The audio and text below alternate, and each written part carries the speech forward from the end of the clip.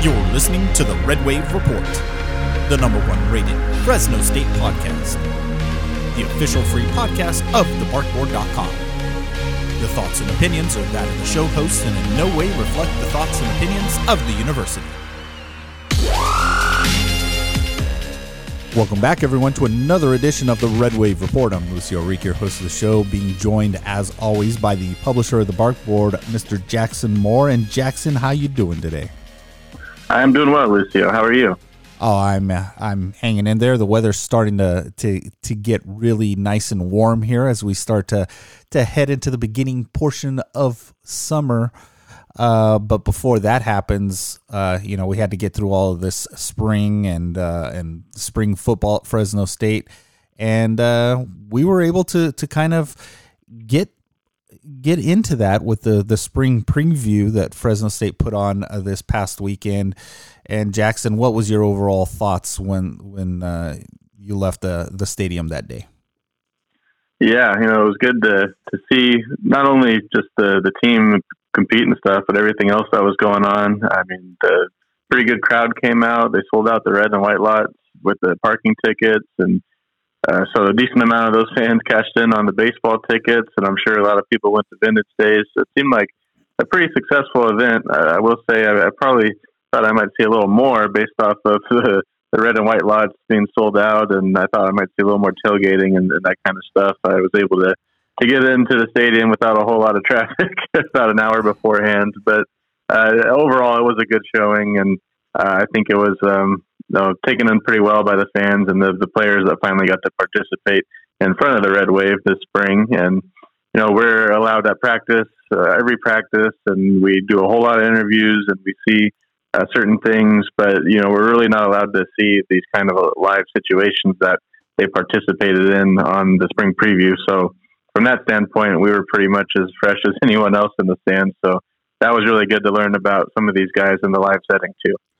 Yeah, I'm with you. I was a little underwhelmed by the whole event, so to speak. I think a lot of it was due to the lack of just marketing it, Jackson. I don't. Not too many people even knew what was going on unless they saw it on some post on Facebook or something like that. So if they really wanted to have a bigger crowd, they probably should have, made it more well known that this was going on. And I just don't think they kind of pushed this whole event as much as they could have. Do you think the same there, Jackson?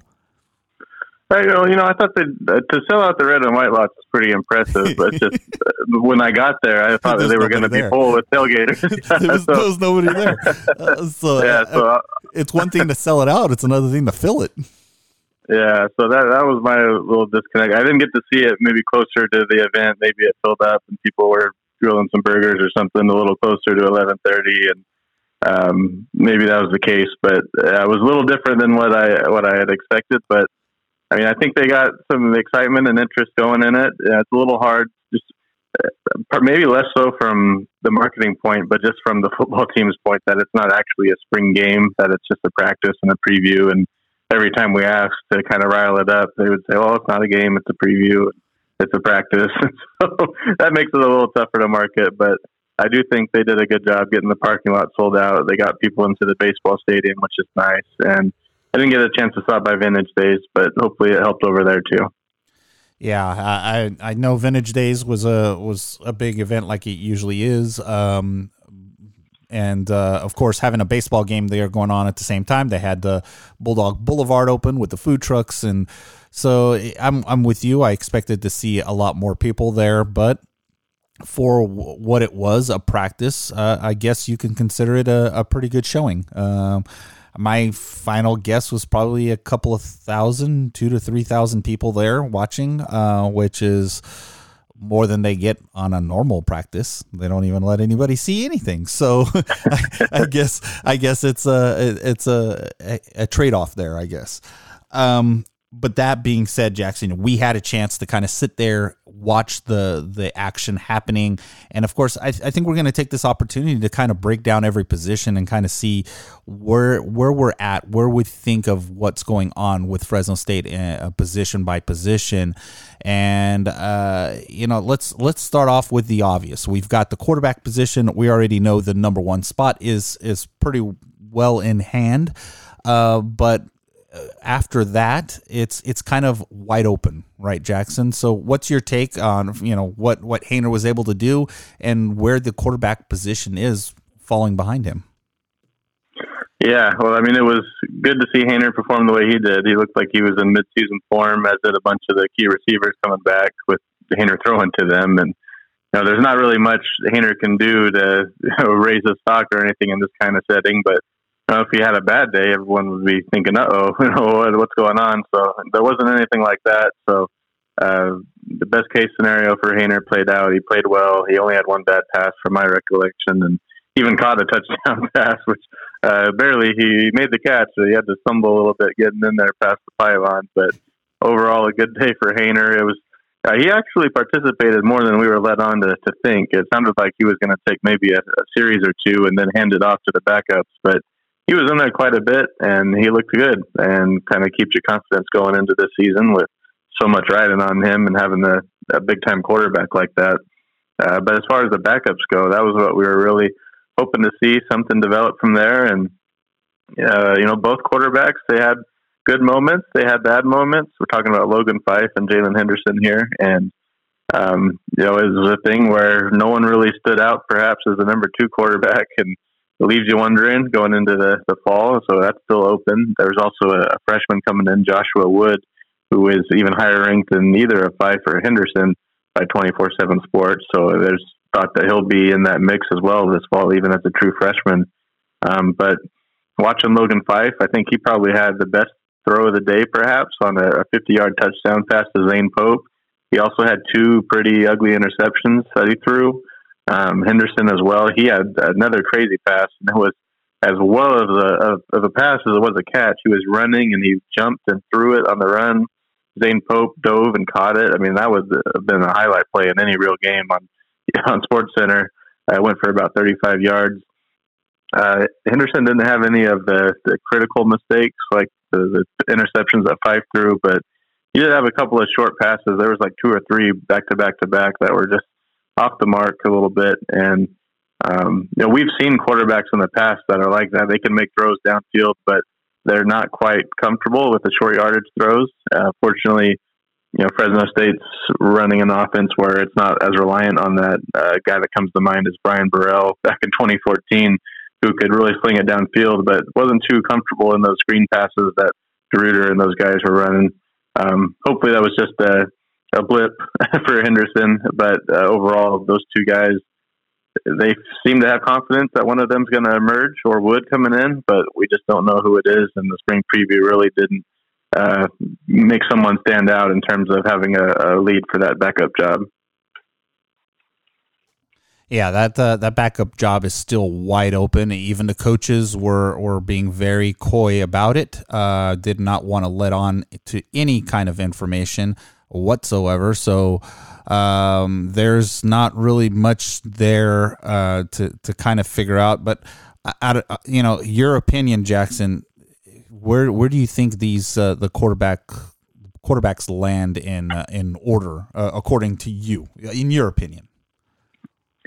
Yeah, it was sure seemed like Jalen Henderson kind of got a leg up over the course of the 2021 season. It was Logan Fife was the backup at the start of the year. At UConn, against UConn when Haener went out, we saw Fife come in. Just a few weeks later at Hawaii, we saw Henderson was the quarterback of choice to come in after Haener got knocked out for a little bit. And they tried to kind of keep it quiet, and even there was a short time there going into the New Mexico Bowl where it looked like one of those 2 guys were going to have to start, and we all kind of assumed it was going to be Henderson. And coaches said, no, wait a minute, we don't know. It could be either of those 2 guys. So kind of been playing this game the whole time, and I think ultimately you've got to give a leg up to Henderson just based off of his he was a much more recruited player. He's got more athleticism. He's a taller, longer athlete, and his ceiling is perceived to be a lot higher. But at the end of the day, when they're practicing, it seems to be pretty even between the two. And then you got to throw in Joshua Wood as well, coming in. It's hard to tell until he gets to practice where he fits in with that group, but there is a chance he could definitely compete with those two and potentially surpass them if he's really as good as some people believe.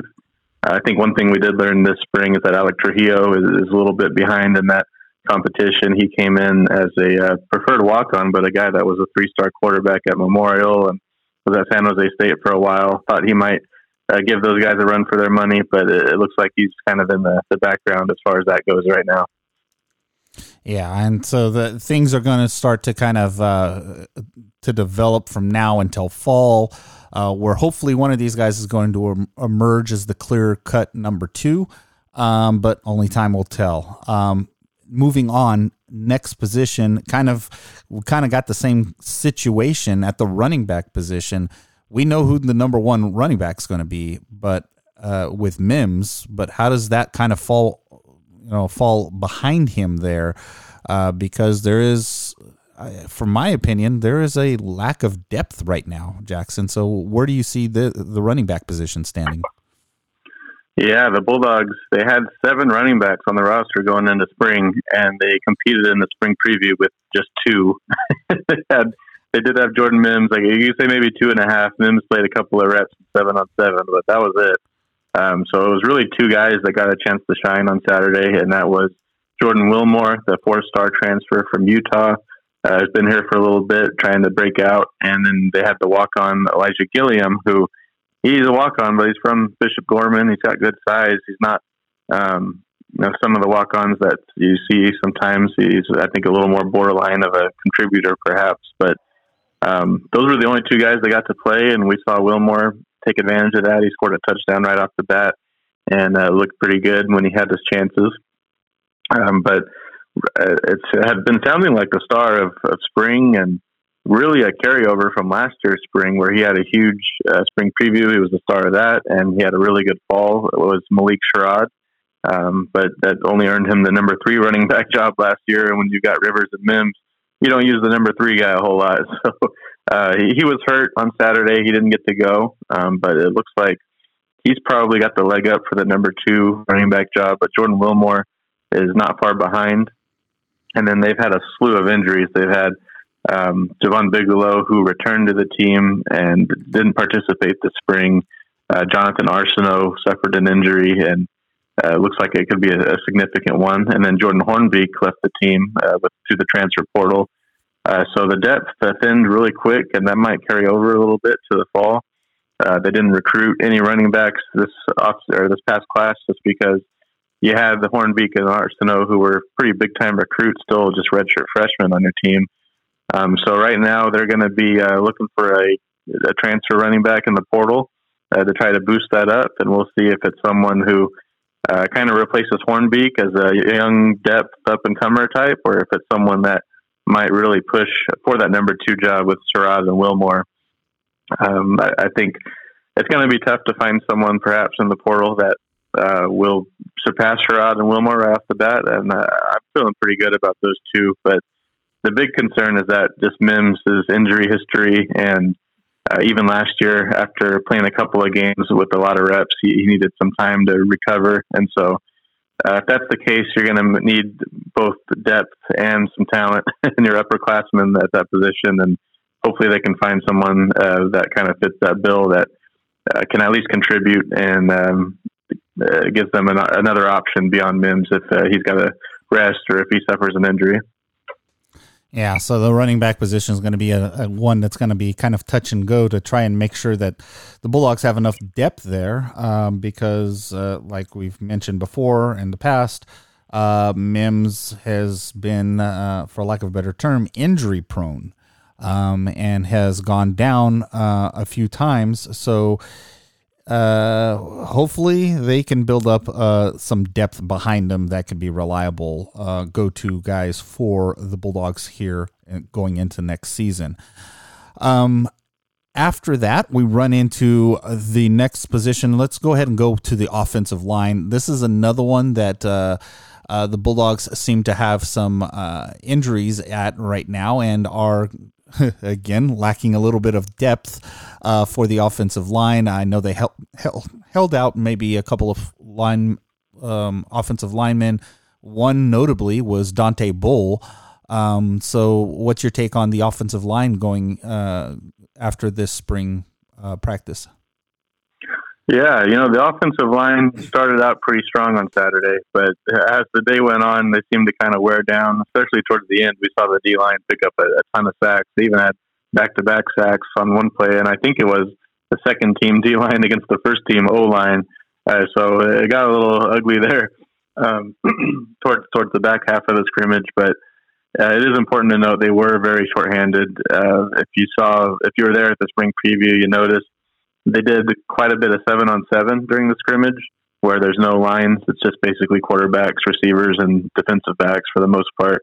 And that is something that usually you'll see at a practice. They'll do 7-on-7, and then they'll go to 11-on-11. But they've mixed it in with this scrimmage just to keep the lines fresh, especially the O-line. They didn't have 10 healthy guys to have a first and second team, so a lot of players a couple of guys were doing both first and second team and really getting tired and worn down. So they mixed in some drives that were just 7-on-7 to try to keep those guys fresh and going throughout the day.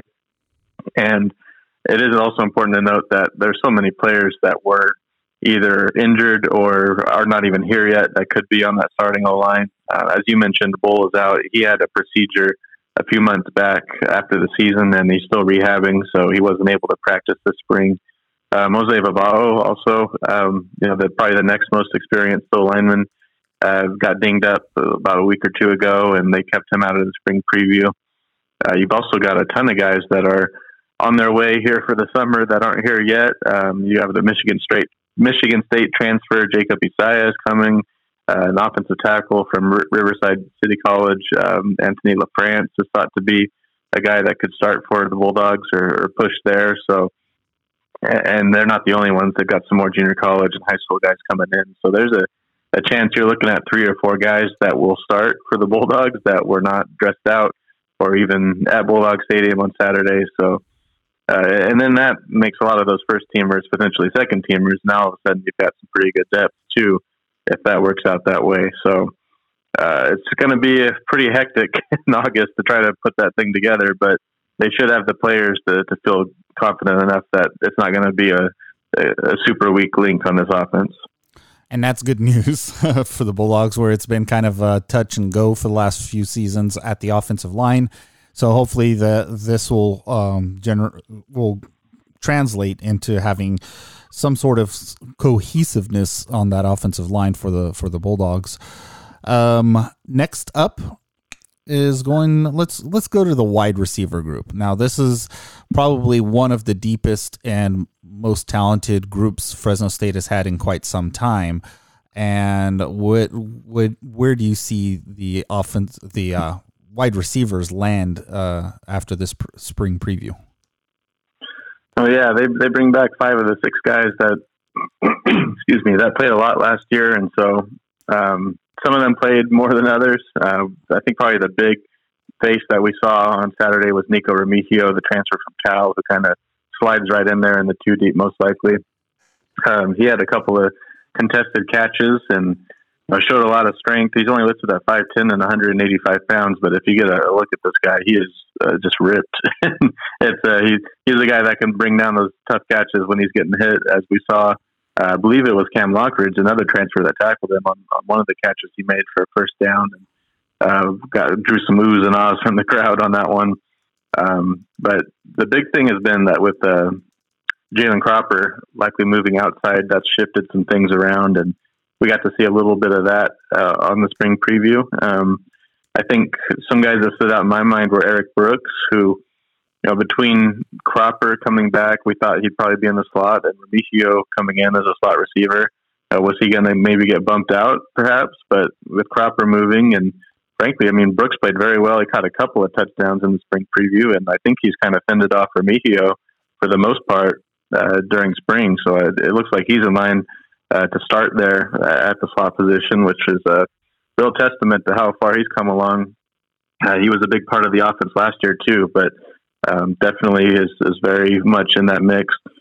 Zane Pope had a big day during the spring preview, with Cropper and Kelly. Sometimes Pope and Jones get forgotten about a little bit, but Pope had a big day. Definitely going to see him rotated in there. And then I thought Magdalena had a good spring preview. They used him on the end around a couple of times. He scored a touchdown on one of them. Might be able to take some of that off of Cropper so that they're not putting him in harm's way this year as much as they have in the past. And of course, there's Josh Kelly in there.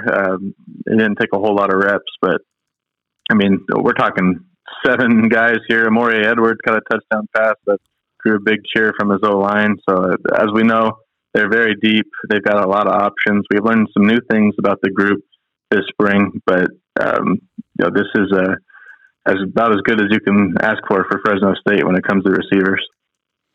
Yeah, it looks like this is going to probably be the strength of the Bulldogs, is going to be that wide receiver position, where it's going to be very difficult for other teams to match up against. If you take one player away, there's going to be 2 to 3 other players that are going to be able to get free. So this should make for a very interesting season for the Bulldogs at the wide receiver position. The next position that should complement the wide receiver position is that tight end position, one that has not been used as much as we've seen in the past. But what are your overall thoughts so far on the tight end position? Yeah, the one disappointment this spring was that Trey Watson was coming off of an injury, so we didn't get to see him make that jump. He was spectacular as a freshman, and they tried to get him involved, and it was difficult with all the receivers. It's going to be a challenge again this year too, but you anticipate he's going to make a pretty good jump from his freshman year to a sophomore year if he can get healthy and get going by August for sure. It looks like he's on the mend and is going to be out there pretty quick, but wasn't able to go this spring. They've also got Raymond Powell, who was the starter on Saturday and is kind of next in line. I really like what I've seen from him in practice, but again, those guys have been kind of overshadowed with all the receivers. But between Powell's and Watson, I think that's an excellent 1-2 combo. I was also pretty surprised or impressed, perhaps, by Jake Baust. He was a walk-on who went through Singer High School in Fresno City. He got a lot of reps on Saturday and made a couple of catches and just looked pretty solid overall. And Jared Torres, another walk-ons in that mix. And we also got to see with the young guys, Veltre Jefferson, he caught a touchdown pass. So that was really exciting to see. The former big-time recruit from Edison High School who made a quick stop at Utah and is now transferred here back to Fresno State. And it was exciting to see kind of the potential there that they've got with him.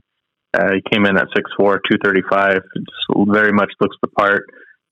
Not sure how involved he'll get this season, but if he can do anything like he showed on Saturday, it probably won't take him too long to see some playing time.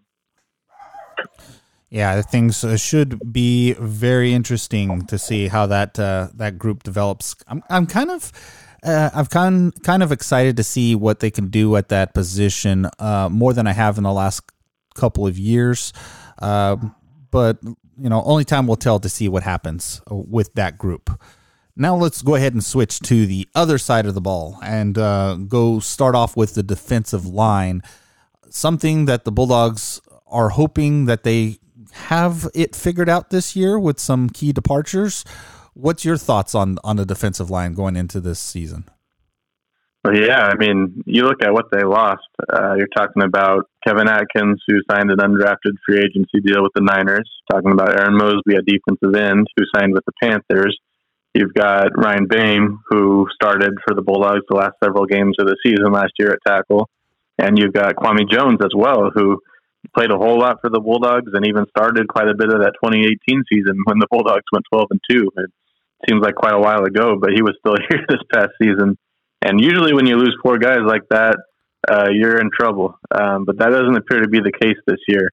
The Bulldogs have Leonard Payne back, who pretty much broke out last season and now looks to be the anchor of that D-line. And he had a really good day on Saturday, too. Made some impressive plays. They've got Evan Bennett sliding in as well, who started some games last year. He started at Oregon State before transferring here. So you feel really good about having those two guys at tackle. You've got David Perales, who's one of your best players on the whole team. He's got another year of eligibility, and he's at end. And then very fortunately, Coach Tedford got a hold of Isaiah Johnson and got him to come back to Fresno State before he was going to transfer to UNLV. He had a run-in with the coaching staff last year and hit the portal and committed to the Rebels. And when Coach Tedford got here, he made sure to keep Isaiah Johnson around and heal that relationship. So that's a pretty impressive starting lineup considering all the players that the Bulldogs are losing that I mentioned.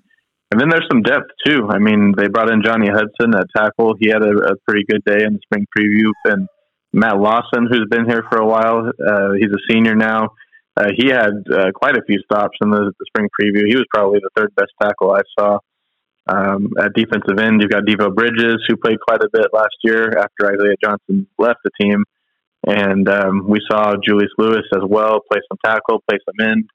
And they've got a big class of recruits coming in still this fall, and one of them being a Stanford transfer, Joshua Pola, who's just a monster of an athlete who could really potentially bump someone out of that depth chart when he gets here. So I think we saw a really good glimpse on Saturday of what they have to offer. They played kind of a depleted O-line, so maybe they looked better than they might have on a normal day, but they looked good.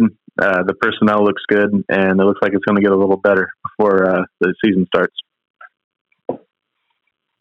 That's good to hear that the defensive line looks like it's going to be a solid, one of the positions on defense is going to be solid. So I'm hoping that is going to be the case when we head into the new season here. Moving on to the next position, let's go ahead and move on to the linebacker position and how things are starting to shake out there. There's some new faces that I see happening, I believe. Jackson, am I wrong with that one, or how things are looking? Yeah, I was focusing on Raymond Scott, the transfer from USC. It was our first chance to really see him play live 11 on 11, and heard good things about him over spring, but he definitely looked the part on Saturday. He had a really big tackle for loss, got back in the backfield on the fourth down and made a good stop. And just looks like a good, solid combination of speed and power. He's the heaviest linebacker in the group, but he's definitely not slow. It just seems to fill a lot of the things that Tyson Maeva brought to this team last year, and they lose after one season as a graduate transfer. But Scott was splitting reps with Malachi Langley, who has also really improved and is not giving up his spot by any means. And then, of course, there's Lavelle Bailey. Now, normally, if you only have three reliable linebackers, you're in trouble. But it looks like the Bulldogs spent most of spring in that base 4-2-5 defense that they had the last 2 years. It's a much different scheme and a lot of different ideology and coverages and that, but they've been going with the same base personnel, so there hasn't been a whole lot of pressure on the linebackers. We saw Tanner Blount, the walk-on from Buchanan, who has really impressed over his time at Fresno State. Looks like he's maybe next in line as he was taking second-team reps. Tyler Mello, who was from Hanford, a lot of expectations on him. He was hurt, so we didn't get to see where he fits in. But between Bailey, Scott, and Langley, if they can stay healthy, they got three really solid linebackers that are probably just going to be playing two positions again this year. And we'll see if maybe they can develop some of the depth, but you feel pretty good about that group. Bailey and Langley have played a lot of snaps for the Bulldogs, and they look as mature and as confident as they've been since they've been here. That's good to hear. The linebacker position is typically been one of Fresno State's kind of bread and butter. Some really good players at that position, and it just seems like it's going to be more of the same heading into this next season. But that being said, the next position kind of goes hand in hand with the linebacker position, and that's the nickelback position. And how are things looking there, Jackson? Yeah, we saw Amari Pate handle most of that on the spring preview. Justin Houston's been a little limited this spring. He played a little bit, but Pate was the guy and had about the only highlight I recall from that group. He had an interception on Jake Hayner in 7-on-7, so that was that was a big play for him. Jumped a route, picked off a pass. We know he had a couple of, at least one really bad interception he dropped last year, which was, people say, oh, that's why he's on defense. But he was like the number one high school receiver in the state, California, his senior year. So I think he's getting a little more comfortable, and the hands should not be a problem for him. We also saw Reggie Strong play quite a bit with Houston Limited. Strong was quite a contributor for the Bulldogs at safety in 2020.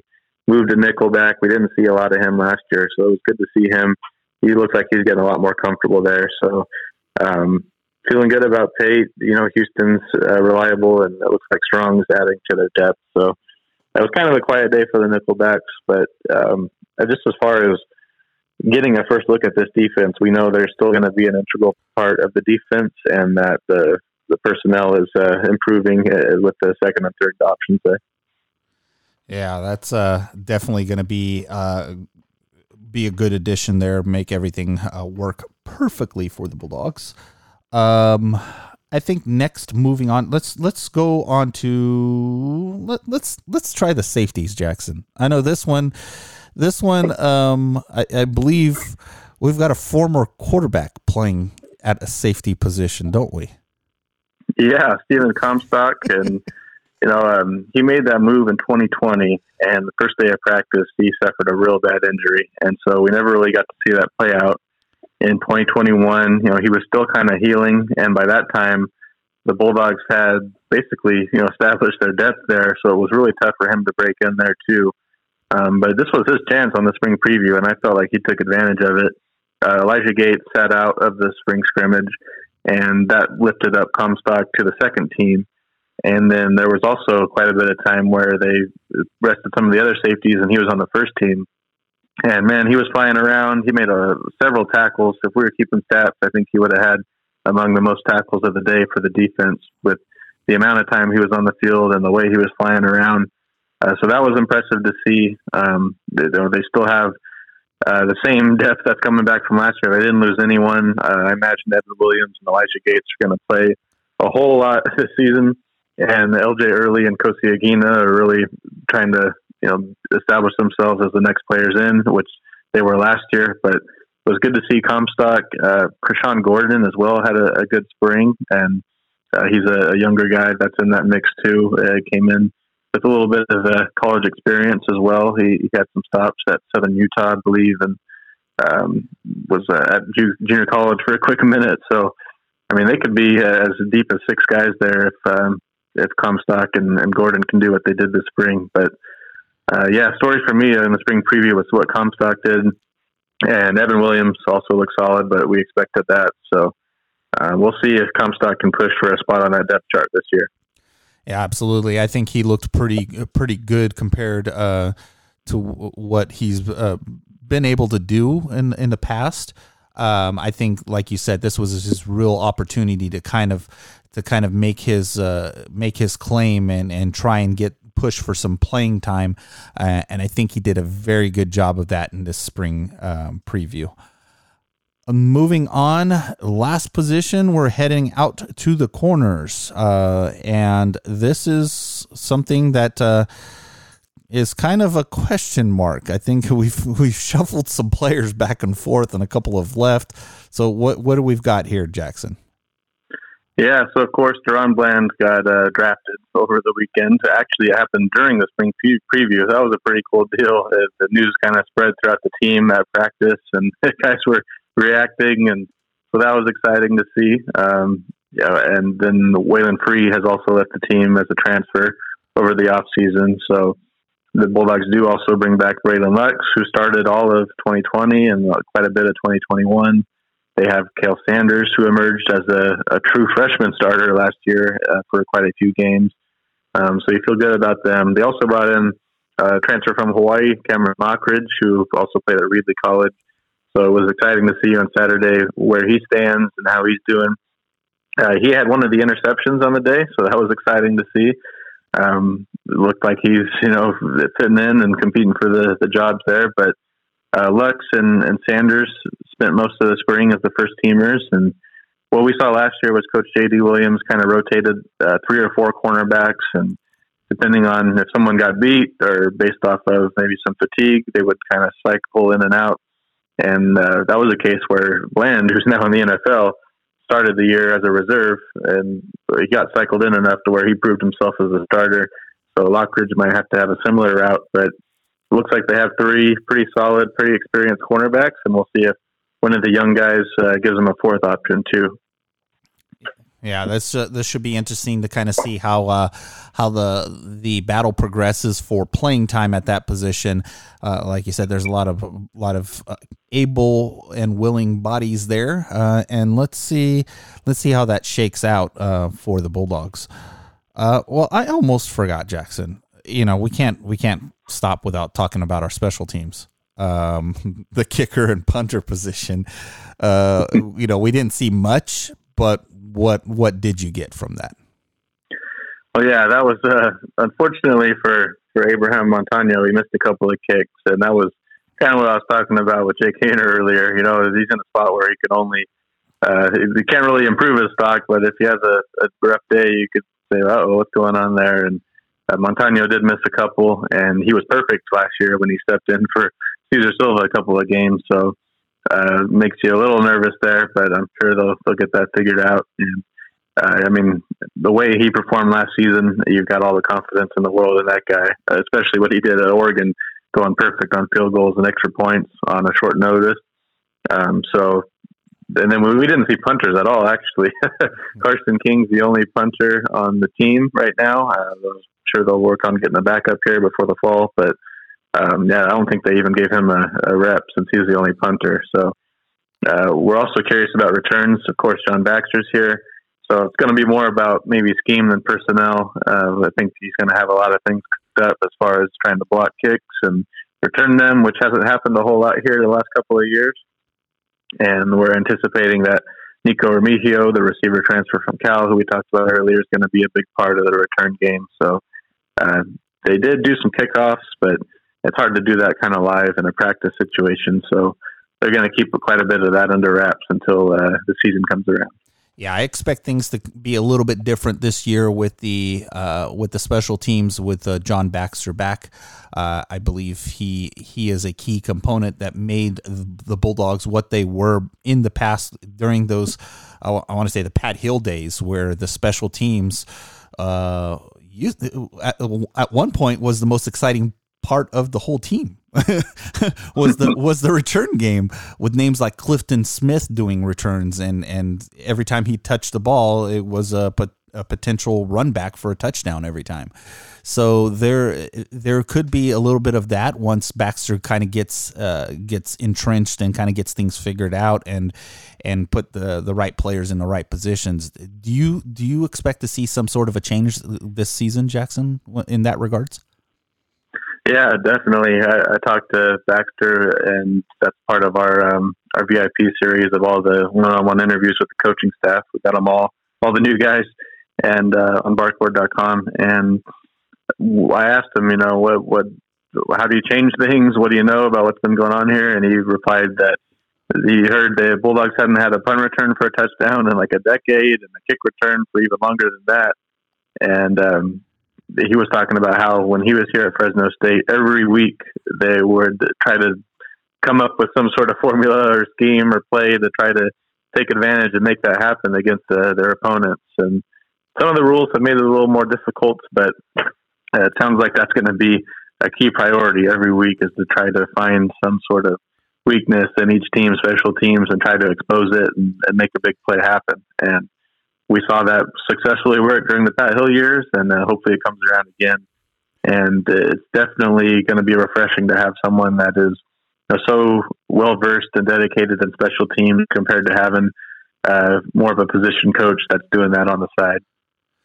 Yeah, and I welcome the potential excitement of the kick return game because, like you said, it's been like a decade, and I kind of miss those days. But that being said, Jackson, that pretty much covers all of the positions for the Bulldogs. However, it doesn't necessarily mean that this is where it's all going to end. The Bulldogs are going to be reevaluating and seeing how everyone did during this spring preview, and they're probably going to go and tap into that transfer portal. So where do you see this whole thing shaking out, and the potential transfer portal solutions that the Bulldogs may be looking at? Yeah, the Bulldogs have a couple of needs, as we talked about. The running back position, they would like to add someone there. It would be nice to maybe see if they can find another offensive lineman to help them put them over the top and kind of give them some more guarantee that they're going to be where they need to be this season. And defensive end is a spot where they could use another guy there as well. Those are my kind of top focuses there for the portal. And the Bulldogs have lost 4 players in the last couple of weeks that were scholarship guys that are going to open up those opportunities for the team to pursue them. And unfortunately, a bunch of those guys were local players, and even Rodney Wright III, son of Rodney Wright Jr., who was such a great player for the Bulldogs. It's, sorry to see him go. And Sherwin King, who played quite a bit for the Bulldogs and started some games in 2020, but didn't see a lot of playing time last year from Sunnyside High School. Jordan Hornbeek, of course, who was Fresno State's best recruit in the 2021 class, just had a tough go of it this last year as a true freshman from Memorial High School in town. So it's a bummer to see those guys leave, but you can see they were each going to have a tough time playing this year, and if that's what they want to do this fall, they were probably suggested to look elsewhere if that's what they wanted to do.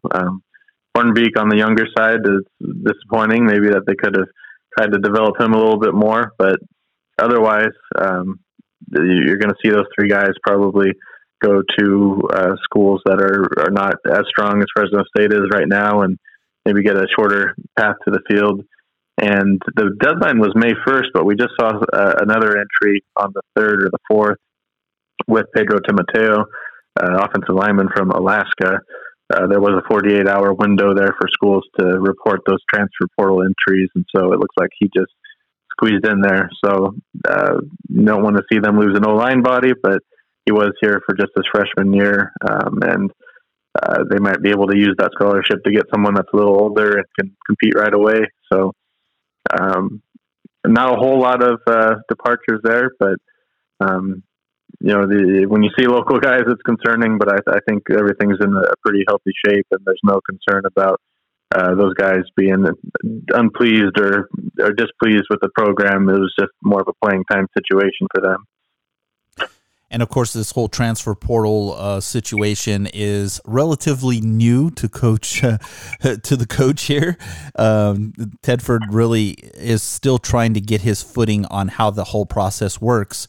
But do you see him kind of getting the hang of it and really going to use that portal to his advantage here?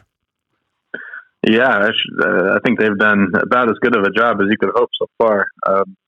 Even before the portal was officially a thing, he was really, really good about bringing in transfers, especially local guys. Of course, Marcus McMarion and Makai Quick and Ricky McCoy and Lavelle Tatum. I mean, there's a whole bunch of local guys. Johnny Johnson, a bunch of guys that went off to Power 5 schools, were looking for playing time, came back home, was welcomed by Coach Tedford.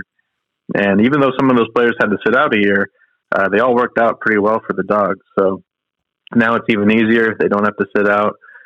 They can come right in and play right away for the most part. So the biggest thing, that this is kind of a carryover from last year too, is that Coach DeBoer did a really good job with their staff. They brought in transfers that fit immediate needs, and I think Coach Tedford and their staff have done that again this year too, but they haven't lost players as well.